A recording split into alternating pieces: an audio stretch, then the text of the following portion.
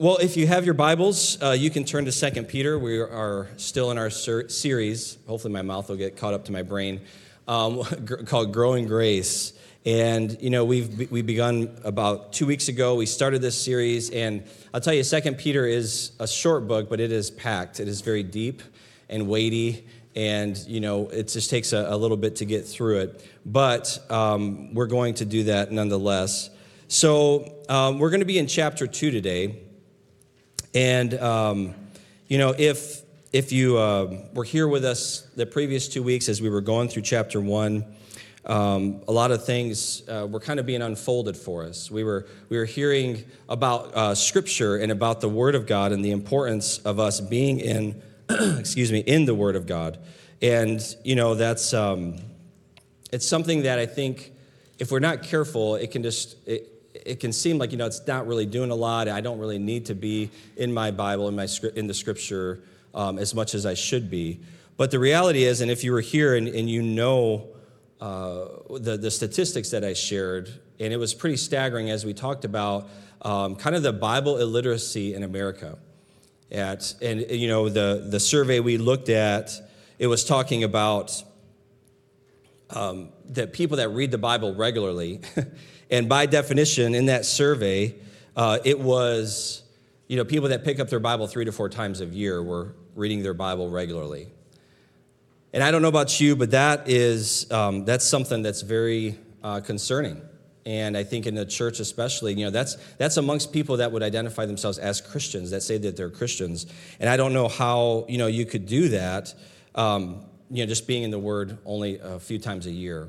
So we need to be in the Word of God, and we also established that during that time as well, just the authority of Scripture, that it was very important, that it's true, that it's believable, and that it's the place that we can go to for guidance, to keep us kind of where we need to be. Because if we just look at culture, you know, we can kind of end up all over the place, and you see that happening. But last week, we also talked about 2 things, personal experience and biblical substantiation, meaning, again, what we see and experience is real, right? What we see and experience, like what Jeff and Jody just shared, is real.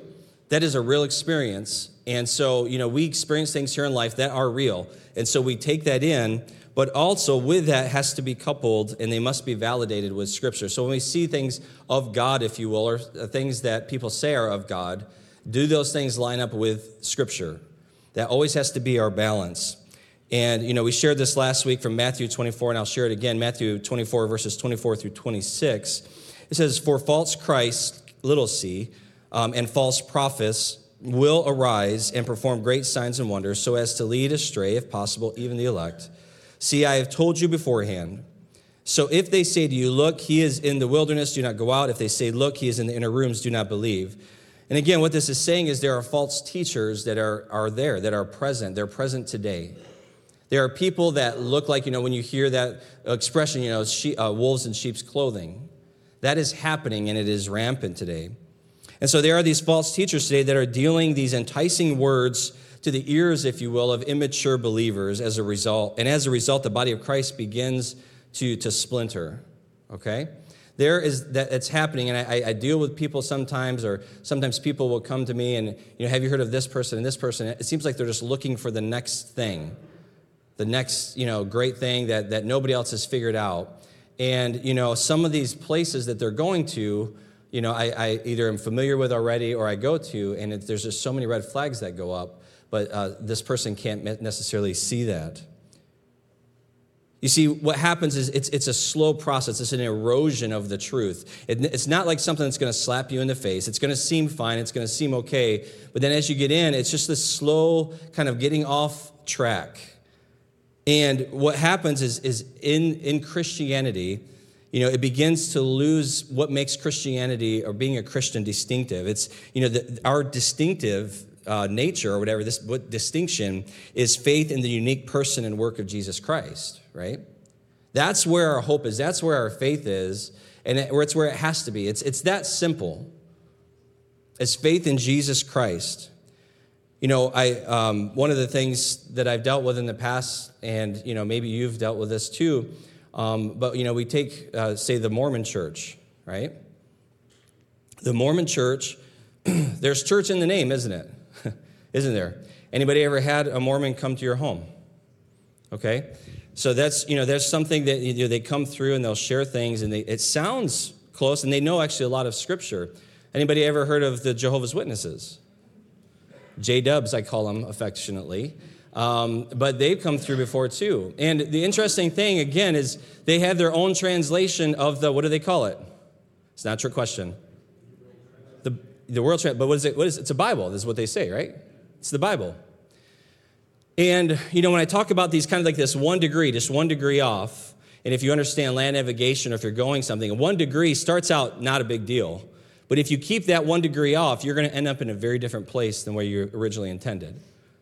And, with the Jehovah's Witnesses, one of the examples I always share is in John chapter 1, right? In our scripture, in the Bible, it says, in the beginning was the Word, and the Word was with God, and the Word was God.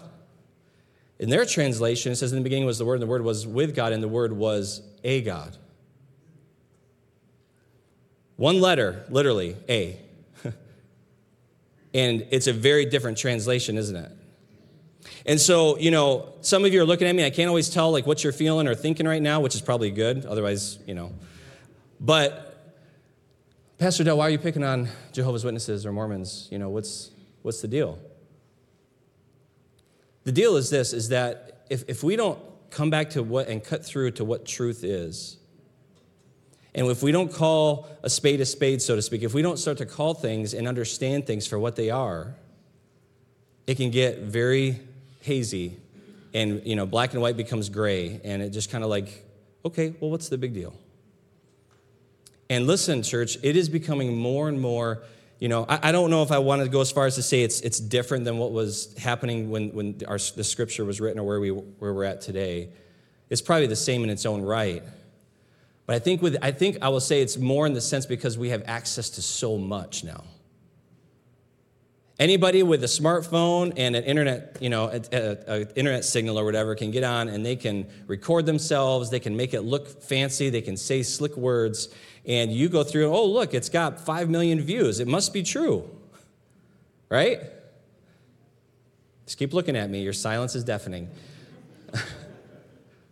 It must be true because it's a slippery slope. So again, we have to be more than ever, now more than ever, we have to be dialed in and know the Word of God for ourselves, know what it says, and come back to the Word of God often. So let's get into 2 Peter in chapter 2, and we're going to begin in verse 1 today. 2 Peter 2 and verse 1 through 3. And I would encourage you, if you haven't been here the last few weeks or haven't seen or listened to the sermons, to go back on our website and listen to those because I give a lot of back kind of the setting for 2 Peter. I'm not going to do a lot of that today because I want to get into what we need to get to, but I would encourage you to do that. So beginning in verse 1, it says, "But false prophets also arose among the people, just as there will be false prophets among you, who will secretly bring in destructive heresies, even denying the master who bought them, bringing upon themselves swift destruction. And many will follow their sensuality, and because of them, the way of truth will be blasphemed. And in their greed, they will exploit you with false words. Their condemnation from long ago is not idle, and their destruction is not asleep." Let's pray. Father God, we come before you today, God, and I thank you for your word. God, I thank you that it is that which gives life. God, I would pray you would speak to our hearts, that you would cut, Lord, to the core of who we are. God, we thank you that we have access to your word, something that is solid, that is sure, that is true, that we can stand on. And so, God, we just ask that you would truly speak to us today through it. In Jesus' name, amen. Amen. So, there's a word here that's used called heresy. And heresy is defined by the New Oxford American Dictionary as simply a belief or opinion contrary to orthodox religious, especially Christian doctrine, okay? So heresy is again, something that is contrary to what we would hold true and what's been held true to Orthodox Christianity throughout the centuries. Now, here I want to just share with you, and again, sometimes preparing for these messages, I don't like it in the sense of I go and I I research and I look at things, and it's, we always have hope. Let me just say that. But it is staggering at some of the percentages and the things that come through in some of these, and I'm going to share them with you so you can enjoy it with me. But one thing I want to begin as we start, though, is I'm going to share the top 5 heresies among American evangelicals, according to Christianity Today, a survey that was done. But let me define evangelical, because we say that a lot, and I think some of us know, but maybe some of us don't. But evangelical, there's simply that people that would hold to these 4 truths, if you will. One, that the Bible is the highest authority for what we believe, okay? And again, I know it's easy to say with our lips, but it's another thing to live it with our lives and through our actions.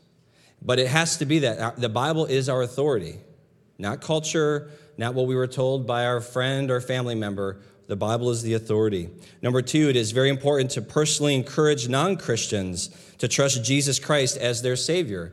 Again, as Jody shared this morning, looking for those opportunities to share why we have hope, what the good news is, and to introduce somebody to who Jesus Christ is. Number 3, Jesus Christ's death on the cross is the only sacrifice that could remove the penalty of sin. We could not do that on our own. It's not about how good we are, or how good we think that we are, how many good things we do. It's not a scale that has to try to balance itself. It is only through Jesus Christ's death on the cross that we are saved. That's it. Now, should good things follow? Yes, of course, but that should be fruit from that salvation, okay? And lastly, the 4th one, only those who trust in Jesus Christ alone as their Savior receive God's free gift of eternal salvation. Okay, so when we place our trust in Christ, it is a gift. It's not something bought or earned on our own. It's something that is given from God, okay? So those are the things that identify us as evangelicals. Now, these top 5 heresies. Number 1, Jesus isn't the only way to God, okay? Jesus isn't the only way to God. Listen, amongst evangelicals that adhere to the things I just said, are supposed to, 56%, more than half of evangelicals who responded, affirmed that God accepts the worship of all religions, including Christianity, Judaism, and Islam, and it's up from 42% in 2020. Now, I don't know if that strikes you or if you're listening really close, but remember, let me read again, okay? Jesus Christ's death on the cross is the only sacrifice that can remove the penalties of sin. Only those who trust in Jesus Christ alone as their Savior receive God's free gift of eternal salvation. Those are the essentials to be called to be an evangelical, or kind of beliefs. Yet over 50% say that there's multiple ways. When the scripture says, and Jesus is talking, he says, I am the way, the truth, and the life. No one comes to the Father but through me. Now, I don't know, if you've studied the Greek or Hebrew, but you know what that translates as? I am the way, the truth, and the life, and nobody comes to the Father except by me. That's how it translates. Now, do you believe that? Do you believe it? Yes. And that's something, you have to look in the mirror. And again, this is going to be a message today, a tough one, because it goes against what we are being led to believe and how we're being even shaped and formed and how our kids are being formed in our society and culture. Because today we live in a day and time when you can simply, if you say anything against something else, if you stand up and say, well, this pen that I just wrote with and it's blue is blue, this is a blue pen, and somebody says, no, that's a red pen. If you hold true and fast to that, hey, this is blue, it's always been blue, it's blue because on the color spectrum, it hits this mark and meets these parameters, so it's blue. Well, I don't see it that way. I see it as being red. And we're living in a day and time where that has to be accepted. That has to be okay. Right? Are you with me? Yes. And so, again, understanding this, that, well, can you really stand there and say that Jesus is the only way? Well, if I'm a Christian and I believe Scripture, because then if we kind of close and squint our eyes on one part of the Scripture, then why do we even adhere to any of it? You can't pick and choose. And so understand, this is just the first one, all right, that Jesus is the only way. Another one, that Jesus was created by God. That's a heresy, just so you know. Jesus was created by God. Jesus is God, right? 73% agreed with the statement that Jesus is or was created by God of evangelicals. 73%. Here's another one. Jesus is not God. Anybody led a conversation with that one? Jesus is not God. Given the above beliefs on Jesus as a created being, it's not too surprising that 43% affirmed that Jesus was a great teacher, but he was not God. Evangelicals, who would say that they say they're evangelicals. Next one, Holy Spirit is not a personal being. Speaking of the Trinity, 60% of the evangelical survey respondents had some confusion about its third member, believing that the Holy Spirit is a force but is not a personal being. And they're all interesting. This last one, humans are not sinful by nature.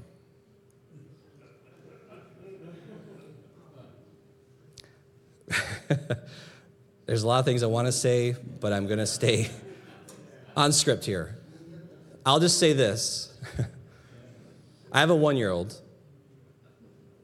and I have not taught him anything to say no or to be bad or to do the wrong thing.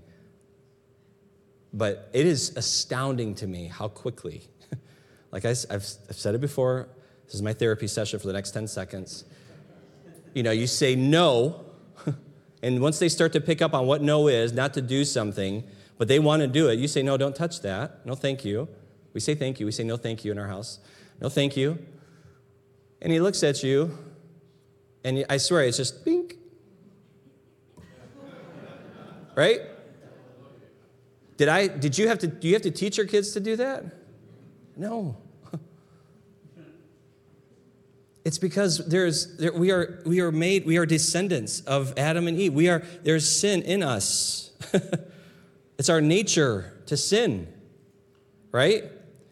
I think for most of us here, hopefully all of us, when we come to Christ, it's still a challenge in some areas, isn't it? How many of you, God's still working on you, right?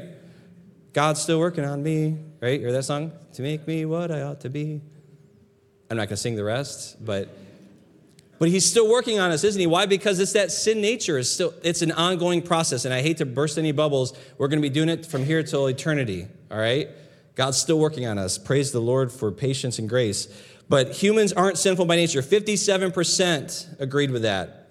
Everyone sins a little, but most people are good by nature. Offer somebody $1 million to do something crazy, and you'll get an answer real quick on what they define as sin and what they don't, right? All right, so we're off to a good start.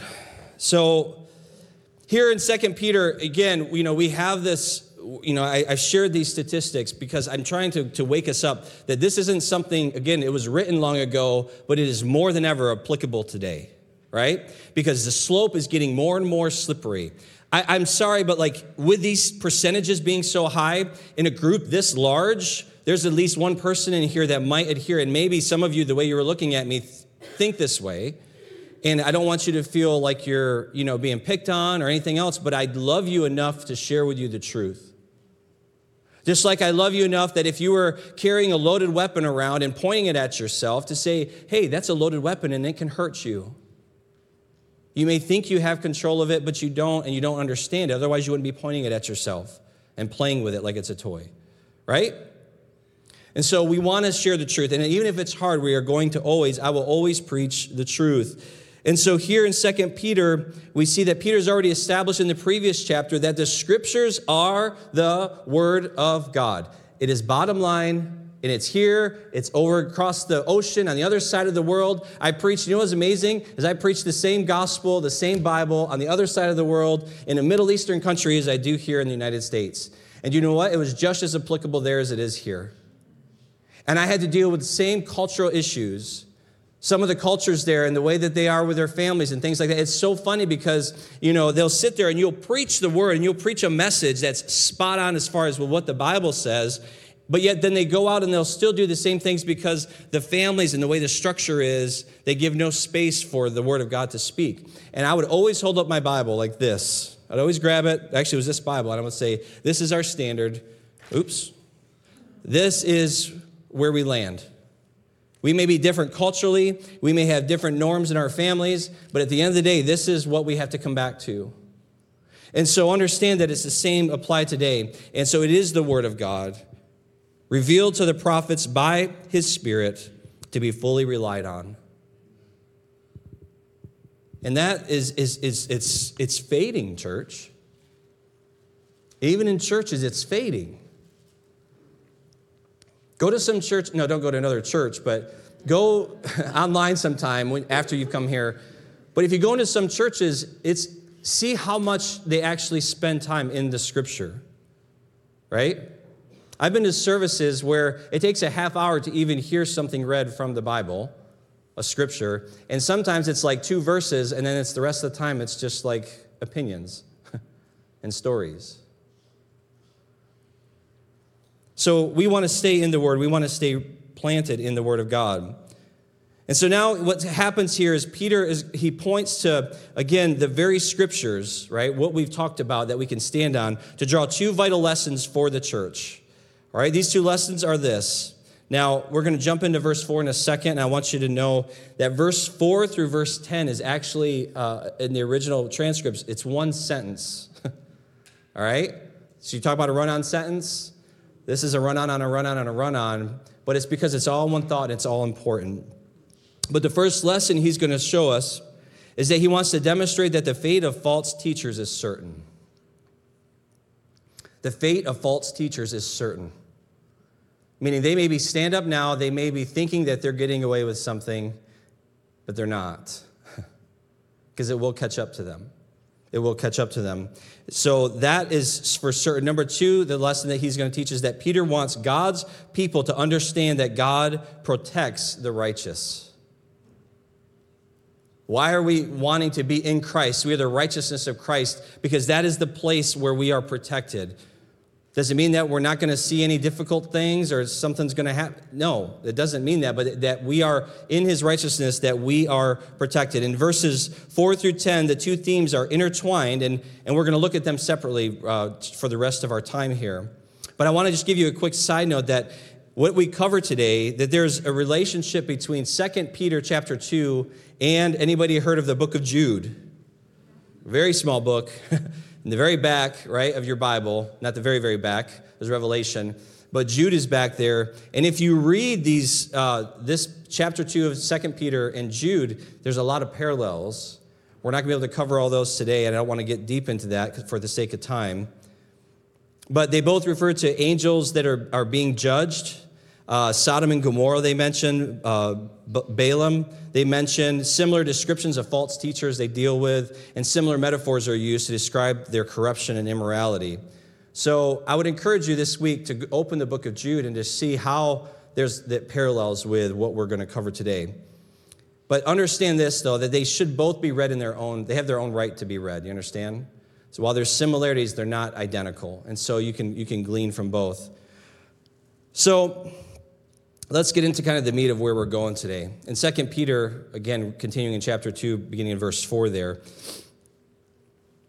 says, "For if God," all right? So there's that "for" right at the beginning. So what we had said already, what we've read already about the false prophets being amongst the people, all right, that there's false teachers and everything else and these heresies, that's what he's springboarding off of when he says this word "for."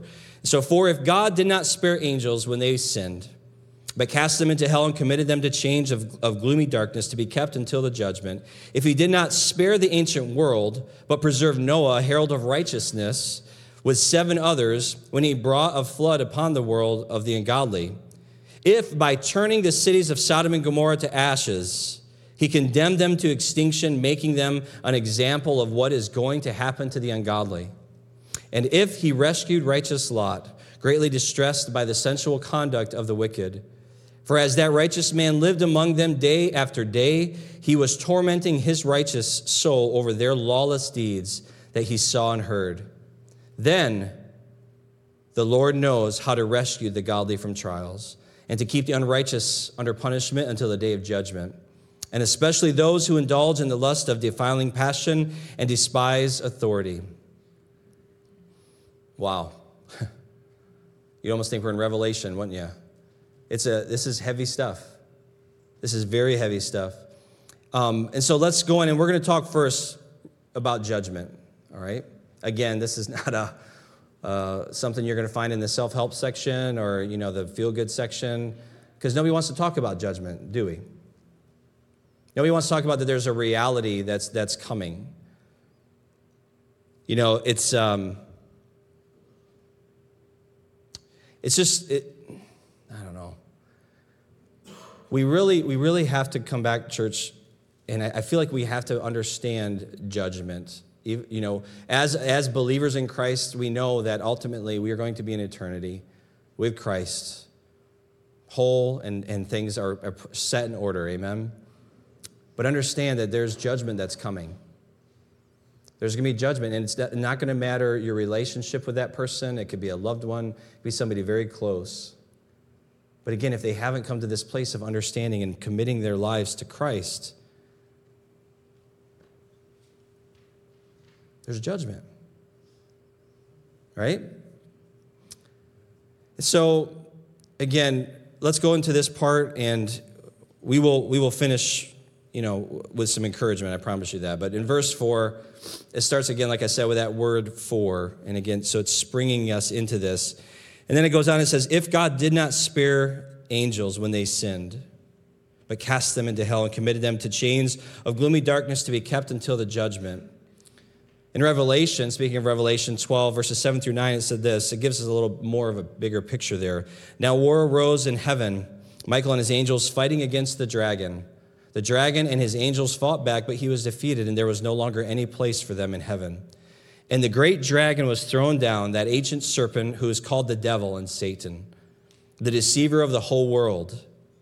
He was thrown down to the earth, and his angels were thrown down with him." Now, again, this is presumed to have taken place before the Garden of Eden, before we see Satan come on the scene in Genesis.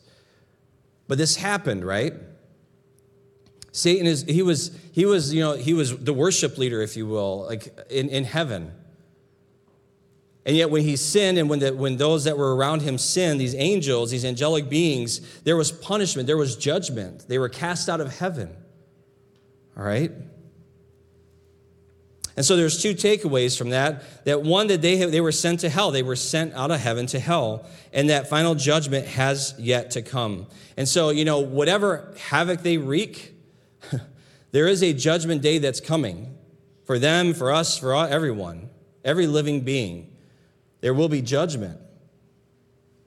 And we have to do our part also, again, to realize that apart from serving as an example from which we must learn what happened as far as with the angels and God's judgment of them, that we don't go too much into, so maybe you've heard of this, like studying angels, right?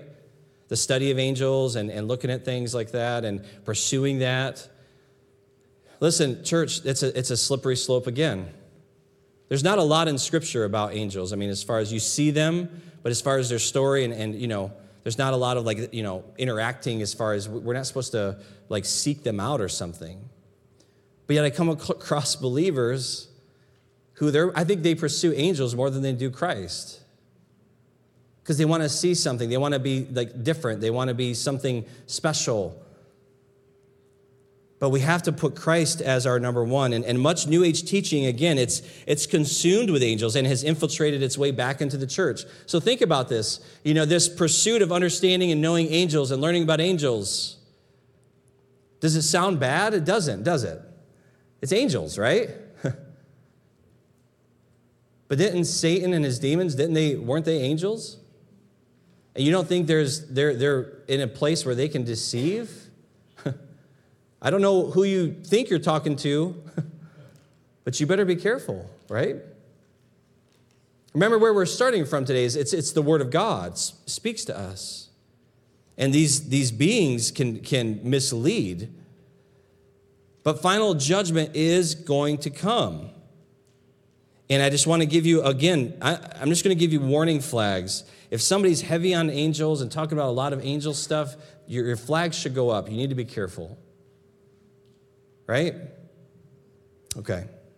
Verse 5, so he didn't spare the angels. In verse 5, he didn't spare the ancient world. Right? And you remember Noah and the flood? A few people got wiped out, didn't they?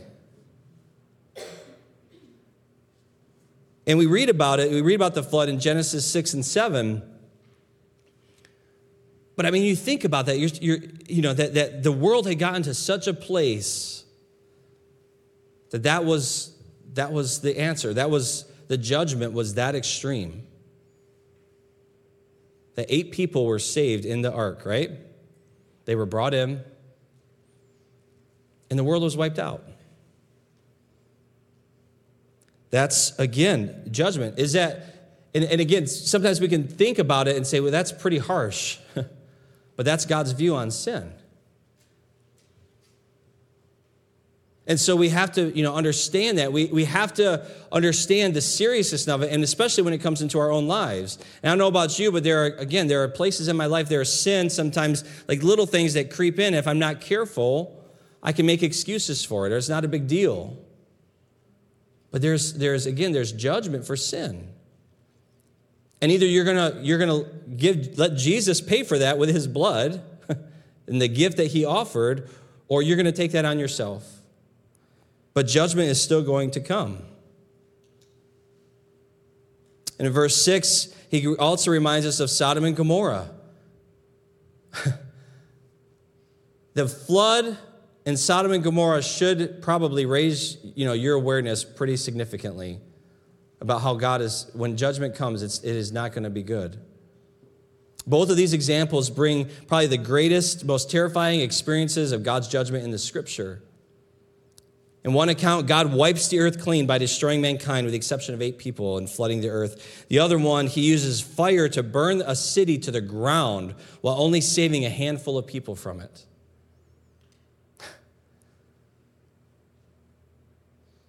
You see, there comes a point, church, where the depth of the wickedness of sin takes over people so entirely that they can't see, hear, or understand righteousness for what it is.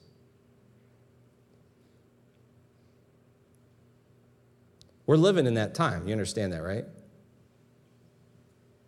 There are things, if you say things, if you stand up for something, that people will look at you like you've got 3 heads. If you dare say, no, that's wrong. When was the last time you heard that, right? That's wrong. You shouldn't do that. That's not right. And this is the condition, Noah was proclaiming the truth. He was saying, please. And we remember, again, with Sodom and Gomorrah, the number kept dropping down, give me this many, down to 10. He kept dropping the number, and you couldn't find any righteous people there. Listen to Romans 1, 18 through 25. For the wrath of God is revealed from heaven against all ungodliness and unrighteousness of men, who by their unrighteousness suppress the truth.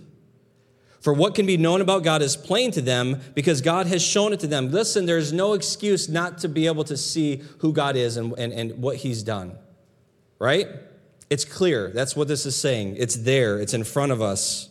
For his invisible attributes, namely his eternal power and divine nature, have been clearly perceived ever since the creation of the world and the things that have been made. So they are without excuse. For although they knew God, they did not honor him as God or give thanks to him, but they became futile in their thinking, and their foolish hearts were darkened. Claiming to be wise, they became fools and exchanged the glory of the immortal God for images resembling mortal man and birds and animals and creeping things. Here it comes, verse 24. Therefore, God gave them up in the lusts of their hearts to impurity, to the dishonoring of their bodies among themselves, because they exchanged the truth about God for a lie and worshiped and served the creature rather than the Creator, who is blessed forever. Amen. Listen to me. We have exchanged, there's a great exchange happening, and it's not the one that Christ did. There's this exchange for truth that people know. The church in America is in a very dangerous place right now.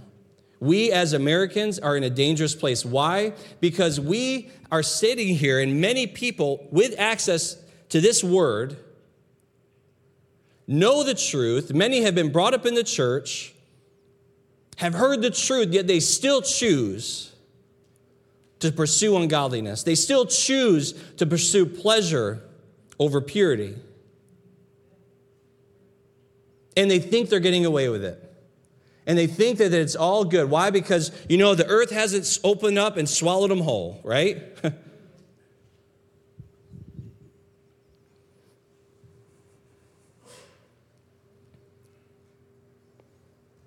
That is one of the most staggering sections of Scripture in the Bible. Why? Because it says, God gave them up in the lusts of their heart to impurity, to the dishonoring of their bodies among themselves. So God says, you want to do that? Is that what you want to do? And that's what you love more than me? Well, here you go. And you can have all of it and watch what you get in return. Right? Look around us today.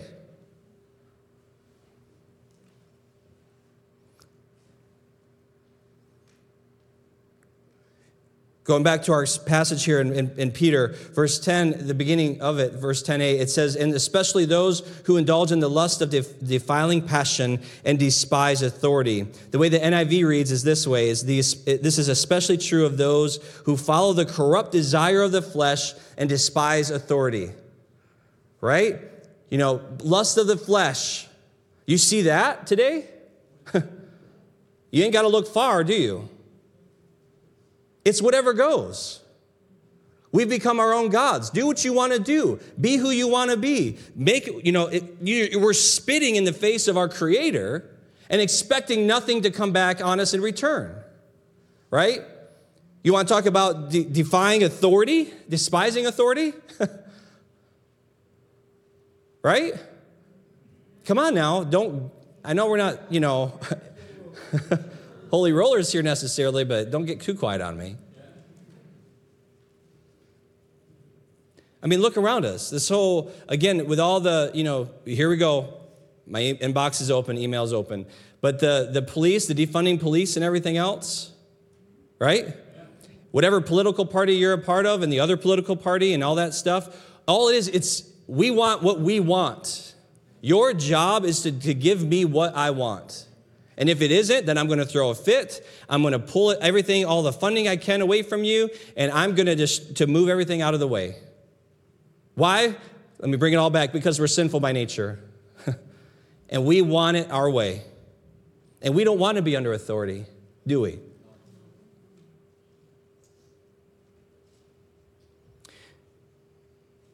And what makes us think that if we can't sit under a simple authority, and again, sorry, I need to say all these disclaimers. But, I'm not saying that there's these things, because these things aren't perfect, right? Are there good cops? Yes. Are there bad cops? Yes. Are there good politicians? Yes. Maybe. Are there bad? I'm getting myself in all kinds of trouble today. But the thing is this, church, listen, these are all man-made systems. It's going to be imperfect. Throughout Scripture, we see God, though, use authority in different ways that we have to submit ourselves to, right? Why? Because if we can't submit to even parents, right? Children nowadays, the ages that are getting younger and younger in the school systems, where it's like, yeah, you don't need to tell your parents that. We can do this for you. You can go ahead and whatever, become a bird, whatever, and we don't need to tell your parents. Listen, I know I have to laugh. I hope that's, because we have to laugh a little bit, because otherwise we probably would go crazy. But it's happening. It's not happening, it's happened. And so we need to understand, though, again, that we're not getting off scot-free.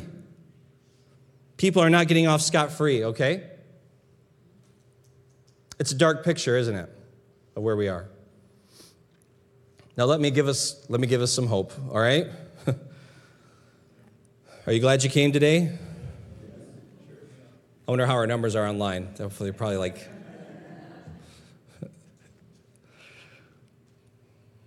So we started with the judgment, but the other lesson that we can pull from today, and this is the encouragement, is the rescue.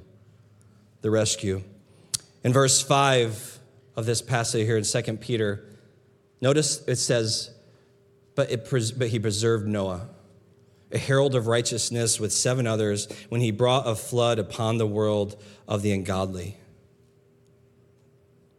You think about the entire population of the world, and here, because Noah was found righteous. Noah was found righteous, and so he was saved. He was saved from the flood, right? And again, to understand that we are not righteous in ourselves, but God has made a way for us to be found righteous through Jesus Christ, and that's the beauty, is that we will be saved, right? We will be saved. In verses 7 and 8, and it says, if he rescued righteous Lot, but notice this, that Lot was greatly distressed by the sensual conduct of the wicked, for as that righteous man lived among them day after day, he was tormenting his righteous soul over their lawless deeds that he saw and heard. You see, this paints the picture, and again, as Christians, we have to be careful to not just say, this is where we can't just be like, yeah, okay, whatever, go ahead. You notice how Lot here, it says he was greatly distressed by the sensual conduct of the wicked. Are you distressed over what you see happening today? It should be a burden on all of us that we're praying and saying, Lord, help us. Because we need to be in that place. We need to be, again, seeing truth for what it is, seeing what is right and what is wrong. And when we see wrong, when we see sin, it should still affect us in a way like, oh, this is bad. This is wrong. Not in some way that leaves us hopeless, but in a way that grieves us. You understand? We need to grieve over sin. But praise God for verse 9. It says, then the Lord knows how to rescue the godly from trials and to keep the unrighteous under punishment until the day of judgment. Throughout trials and temptations, the righteous will be preserved and rescued, as were Noah and Lot. Does it say that we're going to not be in trials? Does it say we're not going to, somebody's not going to like us? Does it say, there's not going to be difficult seasons here on earth? There are. Let me tell you something, because I've dealt with this recently, about false prophets. They always, usually it's going to be something where basically, we're just going to get off scot-free. Like us as a church, and believers, yes, in one sense, in eternity, yeah. Does it mean that we won't experience difficult times here on earth? And that's what a lot of them will say. They want to give us like this, because otherwise nobody would listen to them, right? Hopefully you're still listening to me. But that's because I'm preaching from Scripture. But a lot of times these false prophecies, it's like, but if you do this, or if you send me $1,000, I will send you a hanky that you can, will keep you out of all trouble.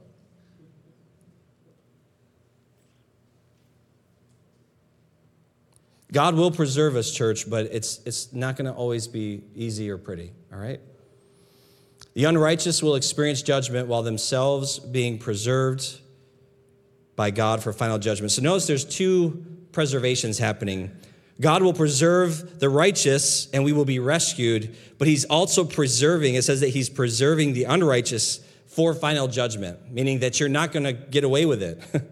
Judgment is going to come. One of my sons, who will remain nameless at this point, I think he's ducking back there. When they were younger, they took my iPad. He took my iPad. And I think he was, I'm trying to think of the ages. I don't want to call him out and ask him, but I think he was older, like 10-ish maybe. And my iPad, I think he dropped it or something, and it shattered, like new iPad, the whole screen shattered. And so he put it under Josh's bed, mattress or something, or in his bed. And Josh was pretty young, and Josh took the heat for my iPad breaking. I didn't know. I won't tell you who it was exactly, but we spoke about somebody else here today, Noah, in the Bible,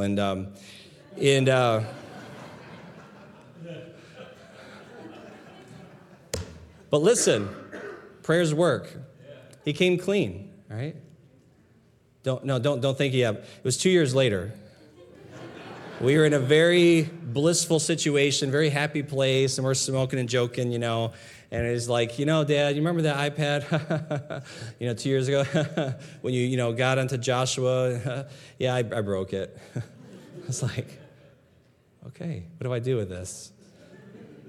I wish I'd have known about delayed judgment at that point, because I should have dealt it at that point, but I hadn't read this part. No, I'm just kidding. But let me tell you this, that God does not forget, and you're not going to outrun, judgment. And neither is the world and those that think they can. As we prepare to close today, I just want to wrap up our time. And I know, again, probably, hopefully most of you come back next week. But you know what? The beauty of going through books of the Bible is that you have to go through these messages, because we need these messages, right? We're walking out our time here on earth, and we need to be aware of what's happening around us. And as we see things that are going on, we see the condition of our world, and it can be super discouraging, but we have to stay engaged. And my hope today is from this message that you see things clearly, that you recognize that there are false teachers, and again, I know most of us here listen to other messages, listen to other sermons, listen to other teachings, and that's fine, that's great, but just make sure you understand who you're receiving from. Because again, it just comes in so slight. But it'll really mess you up, and you can get off in many ways if you're not careful. But, to kind of bring it all together, we as believers, we have to apply ourselves to learning the true knowledge of God and live out, again, the faith, or our lives full of faith and understanding. We have to be in the Word of God. I hope you're doing something. Again, I get it. I've got 4 kids. Sometimes I get up and my mornings don't go exactly as I had planned, or my day, or my evening. But you've got to find time to connect with God. You've got to find time to connect with His Word. And keep doing that. Because that way, when things, are wrong or something sounds off, you're gonna come back to that place like, oh no, that doesn't line up with what I read. Just like that illustration I gave to you earlier about the New World Translation or whatever. It's one letter. It's just a letter, a word, but it changes everything. So you need to be careful. Not for us to be afraid. There's no fear, right? Because we know the outcome. We know the ending, right? We've gone ahead to the back and we know how it's going to work out. But understand that as we walk this out, you need to go deeper into the Word of God and find your strength there, where you put your footing, what to stand on, and it will never fail you. Amen. Let's pray. Father God, I thank you for this morning. I thank you for, God, this opportunity, Lord, to share your Word. Lord, I never want us to take for granted the fact that we can gather together, that we can be here in this place to hear your Word, to encourage one another.